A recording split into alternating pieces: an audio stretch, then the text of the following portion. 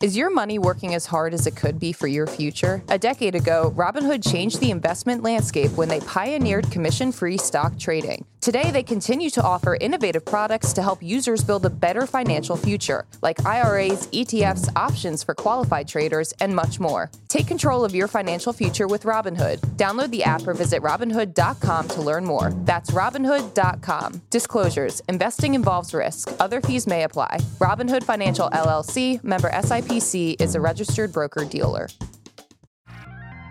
Good Morning Brew Daily Show. I'm Neil Fryman. And I'm Toby Howell. On today's pod, Boeing has $2 billion worth of regrets over a high-profile assignment it took on. Then it looks like UAW President Shawn Fain's maximum chaos strategy worked because we finally had some movement on the auto strike yesterday. It's Thursday, October 26th. Let's ride. To begin the show, we want to keep you updated on a mass shooting that took place in Lewiston, Maine last night. At least 16 people were killed and dozens injured at a bar and a bowling alley in the state's second largest city. It is the deadliest mass shooting of 2023 so far. Police have identified a person of interest, a 40-year-old male, and they've launched a massive search to find him. Meanwhile, residents were told to shelter in their homes, and some schools and businesses in the area, including Bates College, are closed today. Yeah, Maine is such a tight-knit community. I lived in Portland right after school. Emily, our producer, also lived and worked in the area, so we've seen that firsthand. So to all the Mainers out there, just know our thoughts and love are with you. Before we jump into the news, we've got a quick word from our sponsor, Yahoo Finance. Neil, I can't believe it, but we only have a few more days of Yahoo Finance ads. I know, I'm going to kind of miss them. Which part are you going to miss? Well, probably talking about the in-depth analysis and real-time market data that I can access all in one place. See, I'm more of a trusted news and innovative tools guy myself, but whichever part of its unparalleled platform you're going to miss, head to finance.yahoo.com to check it out, or download the Yahoo Finance mobile app to get it directly on your phone. Let's get into our top story. Neil, it finally happened after weeks and weeks of waiting, tense negotiations, and a litany of offers on both sides. We finally got hair and makeup to show up to work. Just kidding. The United Auto Workers and Ford reached a tentative agreement on a new 4-year labor contract last night. It comes nearly 6 weeks after the union began walking out at factories belonging to the big three automakers. The deal includes a roughly 25% pay increase over the length of the contract, including an immediate 11% bump upon ratification. And if you factor in cost of living rates as well, the union expects the wages for top earners to increase up to 33% over the course of the agreement. Union President Shawn Fain obviously did a victory lap yesterday saying, "We made history. We told Ford to pony up, and they did." Fain still has to convince UAW leaders that the deal is indeed as good as he makes it out to be and win a simple majority vote by Ford's union-represented workers in order for the deal to be ratified. Now the question turns to who follows suit next. GM and Stellantis still haven't come to an agreement, but the pressure is certainly on now. We had been talking earlier this week about what Shawn Fain's off-ramp would be because he talked a big game. They initially wanted 40% pay bump over the 4 years of the contract, but they're getting 11% pay bump right away, and that was almost equal to all of the wage increases workers had gotten since 2007, according to the union. So he has to now sell this to UAW leaders and the rest of the unionized workforce for Ford, and it seems like he'll be able to do that. Yeah, these are very solid wages. I mean, the agreement eventually lifts top wage earners to more than $40 an hour, which if you factor it out 40 hours a week, that's a base pay of more than $83,000. And that's not even including any of the overtime or the profit sharing bonuses, which came out to around $14,000 in 2022. So again, it was a substantial win, and you can see why Shawn Fain clearly, he's got a knack for it. I don't know. He's got a media savvy. Right. Like, he should host this podcast. Do you think the pony up was a Ford pun or not? Because Ford's logo. I wasn't sure about that. Probably. Yeah. So I think he's just kind of flexing on them for sure right now, but no, he should not host this podcast. No, we're good. But the automakers on the other side were framing this in terms of if we have too many labor costs, like what the UAW wanted, that 40% increase, we have to compete with the Toyotas, the Hondas, the Mercedes of the world, which are global automakers that don't have a unionized workforce. We're spending billions and billions into EVs and trying to move the auto industry into a new era. And by paying so much in labor, then we're going to hamper our ability to do that. That was the pushback, but it looks like they settled on a middle ground. I mean, not really a middle ground. Ford initially offered 9% raises, and now they're ponying up 25%. Yeah, exactly. Yeah, certainly didn't help the big three in terms of its competition with Toyota, Honda, and Tesla, who is not a union company. Yet. They're going to try to go to those absolutely. companies next and say, look at what we secured for Ford and potentially GM and Stellantis. Do you want that? Okay, well, unionize with us. Okay, moving on. We had more corporate earnings released yesterday, and Toby and I are going to bring you the biggest takeaways. Boeing's got a big problem that has 4 engines, anti-missile defense systems, and an all-white high-top strap with a gum bottom. Yup, I'm talking about Air Force One. Back in 2018, Boeing and former President Trump agreed to a contract that would have the plane manufacturer undergo a complex retrofit of 2 747s to become the new planes that ferry around the most powerful person on the planet. 5 years later, and that project continues to be a massive money pit for Boeing. The company said it absorbed another $482 million in losses on the Air Force One program yesterday, bringing total losses for the 2 planes to over $2 billion. CEO Dave Calhoun has previously complained about the deal, which was made by his predecessor Dennis Muhlenberg and was a fixed contract that required Boeing to bear the burden for any cost overruns instead of the government. Last year, Calhoun threw Muhlenberg under the bus, saying Air Force One presented a very unique set of risks that Boeing probably shouldn't have taken. Toby, sometimes a lucrative government contract isn't what it's cracked up to be. Yeah, this was just a horrible bit of negotiation from Boeing. They got so scared that Trump might pull the contract for them that they kind of agreed to terms that just were not beneficial. You cannot agree to a fixed contract, especially 5 years ago. It's a much different inflationary environment. Supplier costs are a lot different now. So that contract has just looked worse and worse and worse. It's like the Bobby Bonilla Mets contract. It's as bad as it gets in terms of the airline industry. And I mean, Boeing has been on the struggle bus for a long time now. It's reported losses in all but 2 quarters since early 2019. And then also total losses at the company now sit at $25.5 billion since the grounding of its 737 MAX jets, which had all those problems in March of 2019. So just the hits keep coming from Boeing, this iconic company, but it's not doing great. Just a note for listeners, this is kind of a fun tidbit about Air Force One. It's not actually called Air Force One. This program is called the VC-25B. These are what the plane's called. And it only gets that Air Force One designation for when a president is actually on the plane, the Air Force operated plane. So definitely don't call it Air Force One. I mean, you can call it Air Force One. We've been calling it Air Force One for this entire segment. But if you want to be cool and look cool in front of your aviation geek buddies, you will call it VC-25B and only Air Force One when the president is on it. Everyone has those aviation buddies they want to look cool in front of. I am that. Yeah, you are that to me for sure. Okay, let's talk about Meta, which these days is getting as ripped as its CEO. Facebook and Instagram's parent company reported its largest quarterly revenue gain since going public more than a decade ago, with sales jumping 23% compared to last year.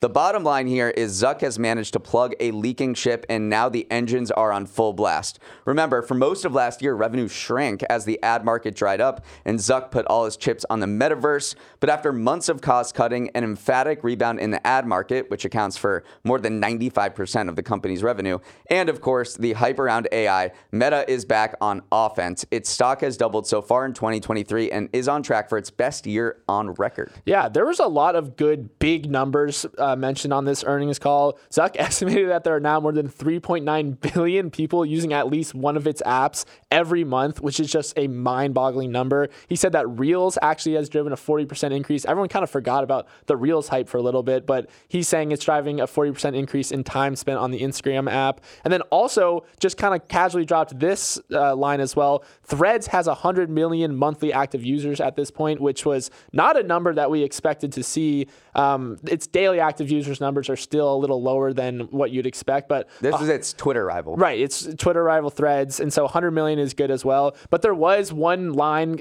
mentioned by their CFO that kind of spooked investors a little bit. As the earnings call was going on, the stock actually went up 5%, but then Susan Lee, the CFO of Meta, said, "We are very subject to volatility in the macro landscape." And so that line alone just said, all right, maybe the ad market isn't quite as rock solid as it's been or on this kind of comeback trail, and that caused the stock to kind of reverse and finish down 3%. So it's down.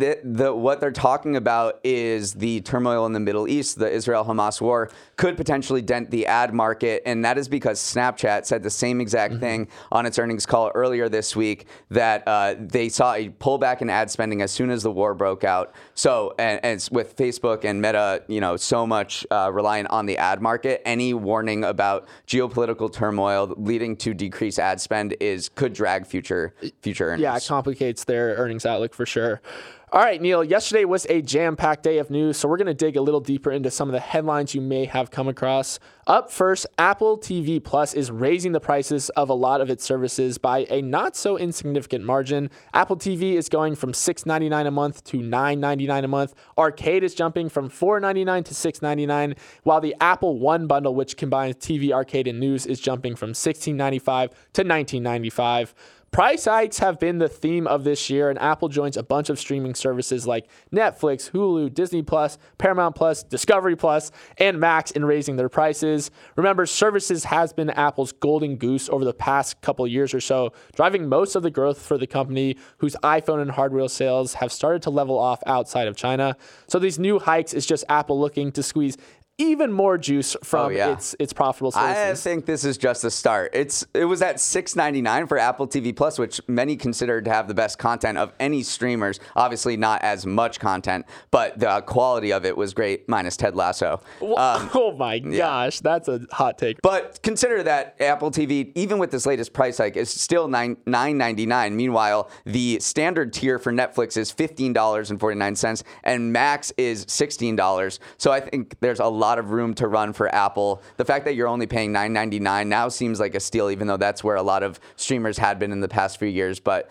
streamflation is real, and companies need to start making money from these streaming products. For real. I mean, and just one note on that, Spotify raised its prices and said they didn't see a meaningful amount of churn. So it's going to be interesting to see if Apple kind of is beating the same drum there. They don't share their subscriber numbers, so we have no idea how many people are Classic on it. Apple. Classic Apple. Okay, moving on. Today should bring some fireworks at the criminal fraud trial of Sam Bankman-Fried, because the disgraced FTX founder is expected to take the witness stand to testify himself. Defendants typically don't testify because it can do more harm than good, but SBF has never had an easy time keeping his mouth shut, and after brutally damaging testimony from 3 former colleagues so far this trial that pinpointed SBF as the mastermind behind a criminal plot to steal customer funds, it's really the only strategy the defense has left. It's literally a Hail Mary. It'll also be the first time the public has heard from SBF in months. He's been under a gag order since July that's mostly prevented him from talking to the press. But finally today, SBF may speak, and the business world will be watching. I will be watching. There's just no way it goes well, though, because SBF actually does love talking to the press. Even when he was explicitly asked not to, he was still trying to talk to reporters.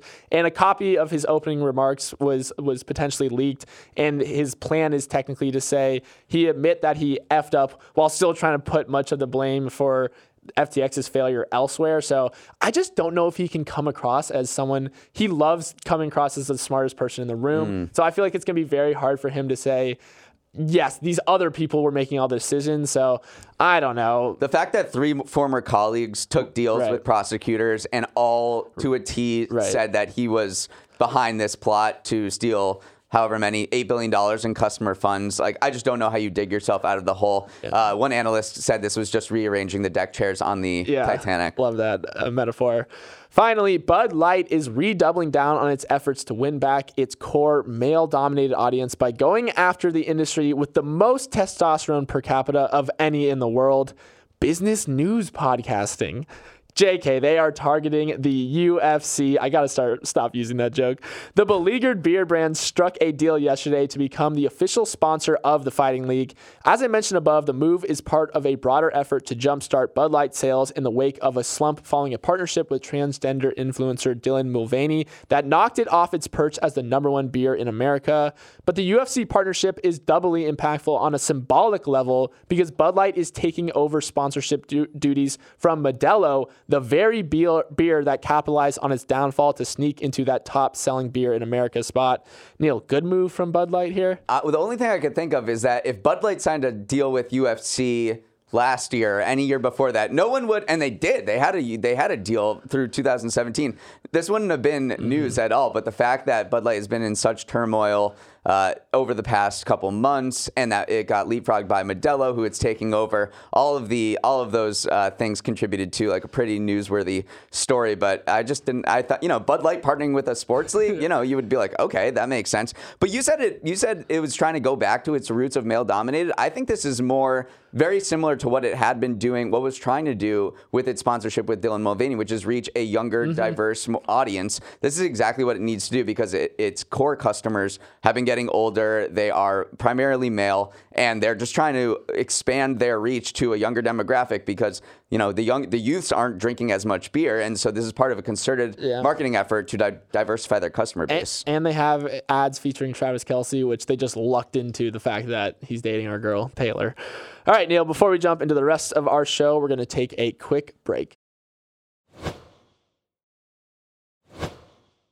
We are back with Neil's Numbers, the segment where I share 3 stats from the week's news that will be even more satisfying than Toby's $50 burger. Yeah, I looked it up. For my first number, I'll pose a hypothetical question. What does ChatGPT know about God? Enough for many South Korean Protestant ministers, at least. About 20% of the 650 Protestant ministers in Korea said they've used ChatGPT to create sermons, and about 60% said that ChatGPT was useful in inspiring ideas for sermons, according to the Ministry Data Institute. Generative AI has blown up in South Korea as a tool for pastors and worshipers alike to connect with religion and maybe save a little time sorting through the teachings of the Almighty.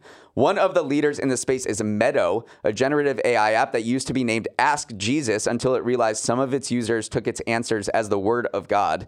Meadow is based on ChatGPT, but also trained its chatbot on a huge database of religious texts. Korean churches are also on Bibly, a platform that uses generative AI to create audio Bibles from pastors' voices across 50 churches. There's been some pushback to all this tech invading religion, with critics saying it ruins the human aspect of spirituality. But I don't know, if AI is making such inroads less than a year into ChatGPT being released, we should probably expect AI to have profound impacts on religion. I just can't help but think, when are we going to get our first religion devoted to AI? Because it seems like we're right on the knife edge right now. If you have this omnipotent, like omnipresent technological thing answering all your questions about life, how far is it until you associate that with the actual deity itself? Well, maybe it's not AI. You're not worshiping AI, but AI creates the religion. Right. That's one and the same. This could be a big podcast episode here. Yeah, and this is the discussion has only been heating up because Sam Altman, the CEO of OpenAI, creator of ChatGPT, tweeted this week, "I expect AI to be capable of superhuman persuasion well before it is superhuman at general intelligence, which may lead to some very strange outcomes." And some people took that to mean potentially that AI will be fundamental to creating new religions. Oh, boy. That's all I got. Okay, stat number 2 might be familiar to people plugged into video games, but completely fresh to those of us who don't know our way around a controller. Spider-Man 2, which was released last Friday for the PS5, has become the fastest-selling video game made by PlayStation. It sold more than 2.5 million copies in its first 24 hours, and with the standard edition costing $70, you do some back-of-the-napkin math and get to $175 million in revenue in a single day. The game's huge launch has been dogged a little by a controversy over flags. The main character, Miles Morales, has been celebrated as one of the few mainstream Latino superheroes, but in at least 2 scenes in the game, Sony mixed up the Puerto Rican flag with the Cuban flag, which share a similar design but have inverted colors. For example, in Morales' apartment, there's a Cuban flag hanging instead of the Puerto Rican flag that should be there. The game said it's working on a fix. Its apartment actually got a ton of press, more so even than the game itself, because there's a scene where you can see what Aunt May is paying for her mortgage, and it comes out to $4,419 per month. Right, and Forest Hills, Queens. I know, exactly. So I do love that in this wide, expansive open world game, like the 2 things that people are focusing on are a single flag and then also the mortgage payment, which is just a classic. You should not mess up that flag. Okay, for the final stat, young people were surveyed by UCLA about their preferences for TV shows and movies, and the takeaway was that they wanted media to reflect reflect their own lives more accurately, specifically by having less sex. In the annual survey of 1,500 adolescents, almost 50% said sex was not needed for the plot of most TV shows and movies, and more than half wanted to see more content centered around friendships and platonic relationships rather than romantic ones. They're also dissatisfied with the trope of boy meets girl, boy and girl eventually fall in love, which has been the linchpin of Hollywood storytelling for over a century. And like I mentioned, it seems like they want art to imitate life. A 2021 CDC study found that 30% of teens had had sex at least once before, down from 38% in 2019. It was the largest drop ever recorded by the survey, but you would not know that by watching Euphoria. The authors of the UCLA study also argued that the isolation brought on by COVID and a loneliness epidemic contributed to youth's desire for more wholesome friendships on screen. It may surprise you to learn that young people are twice as likely to report feeling lonely than people over 65. Toby, you're a young person. Not to put you on the spot, do you want less or more steaminess on TV? I mean, I do. You just want genuine human connection. And I think that Hollywood kind of ran away with the idea that sex equals connection, and it can be portrayed in a lot of different ways, actually. So as our resident young person, I'm all for this trend. Yeah, like give me some actual friendships rather than just boy meets girl, boy and girl go to a room and do whatever. This is a G-rated podcast, so we won't get into that. All right, Neil, let's move on. This next story legit made my jaw drop on so many levels. Panera, specifically its lemonade, is the target of a lawsuit from the parents of a college student with an underlying heart condition who passed away after drinking it. But what's dangerous about lemonade? Well, Panera sells something called Charged Lemonade, and according to the lawsuit, it has more caffeine than Red Bull and Monster Energy combined. The chain advertises the drink as plant-based and clean with as much caffeine as our dark roast coffee. But according to the suit, a 30-ounce serving of Charged Lemonade contains more than 390 milligrams of caffeine. Just to put that in perspective, Celsius has 200 milligrams, Starbucks Triple Shot Energy Coffee has 225 milligrams, while Prime Energy, which is banned in Canada, only has 200 milligrams itself. Neil, a very sad story that shines some light on some of the irresponsible branding attached to some of these energy drinks. This is super sad, and it's only likely to increase scrutiny from regulators on these burgeoning energy drink market. Young people are drinking less sugary drinks, less juice, less soda, and they're diving into all these energy drinks. But regulators and health authorities say it's really not healthy for people for especially young people to be drinking drinks with this much caffeine, especially if it's not labeled. And in this Panera case, this Charged Lemonade with 390 milligrams of caffeine was right next to a bunch of other non-caffeinated drinks and did not have appropriate labels. It said it was plant-based, even though it had guarana, which is a material that has more than 2 times the caffeine levels of coffee beans. So just super sad and shows the risks of this energy drink boom that's being led by influencers and other people. Right. It's not just that there's an energy drink boom, because there are a ton of new brands coming to shelves, but it's also that they have been marketed as a fitness product, not necessarily like an energy product. And you look at Panera's description, it said plant-based. And then also Celsius burst onto the scene by kind of angling it as like something that you drink before you work out, and they have all these fitness influencers. So it's definitely not the marketing tactics of a Monster or even a Red Bull, which is very extreme. Most of it is also marketed pretty heavily towards males. This new wave of energy drinks is for everyone, for fitness people, and for kids in a lot of cases. So yeah, very dangerous trend to keep an eye on. It does seem to be a crescendo. I mean, I was just looking at this one company, Ghost. They teamed up with Swedish Fish, Bubblicious, Sour Patch Kids, and Warheads for collabs. Meanwhile, if you look at the label on the actual on the can, it says it's only intended for persons 18 years or older. That is just incongruous right there. Okay, for our final story, if your friends who went to University of Michigan are being extra quiet these days, it's because a majors cheating scandal has erupted over its football team, which is one of the best in the country. This scandal has taken over college football, and here's the TLDR of what's going on. The NCAA is investigating Michigan over allegations that a staffer named Connor Stallions was stealing play calling signs from other teams, giving Michigan the ability to know what play the other side was planning to run ahead of the snap. Now, sign stealing isn't illegal in of itself. Pretty much every team is suspected of doing it. But the way Stallions allegedly went about it is prohibited. He reportedly bought tickets to attend football games of Michigan's opponents for scouting. That practice has been banned by the NCAA since 1994 to maintain competitiveness, since the big schools with huge budgets could probably afford the travel and the equipment, while the smaller schools with smaller budgets couldn't. In this case, some of these tickets bought by Stallions are glaring red flags and absolutely comical. He reportedly bought 2 tickets on both sides of Ohio Stadium ahead of last week's Penn State versus Ohio State game, 2 heavyweights in the same conference Michigan plays in. So now the NCAA will look into whether Stallions was working alone or to what extent this alleged cheating was orchestrated by higher-ups. After all, Stallions makes $55,000 a year, and he reportedly spent more than $15,000 sending scouts to more than 40 games played by 10 opponents.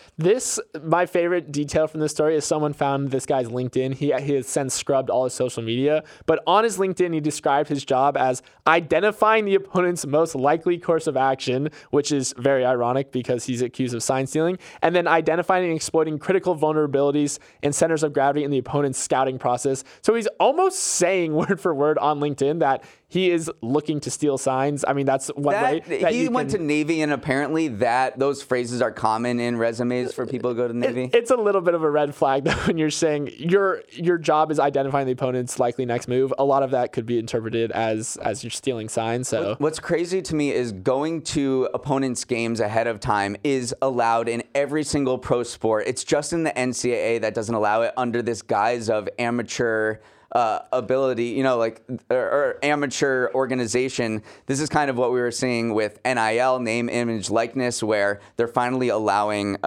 players to monetize themselves. And it just seems like this sport is too big for these amateur rules anymore. And it just seems so anachronistic with the modern age that you shouldn't be able to do this. Every team steals signs no matter what. But this guy just seemed like he was very brazen, very foolish in his attempt. Yeah, the big question comes down to, did Jim Harbaugh, the head coach, know, and will Michigan have some of its wins vacated or something like that? So there are some serious monetary and business implications on the line if Michigan does in fact get penalized for any of Stallion's actions. There's been a bunch of sign stealing scandals in sports over the past few years. You had the Patriots, and then the big one in baseball was the Houston Astros, which they're still getting booed for. Some people are saying that other rival podcasts are looking at our signs, and when we guess your back and forth, so we got to make sure our security systems are in place. Hair and makeup, get on that.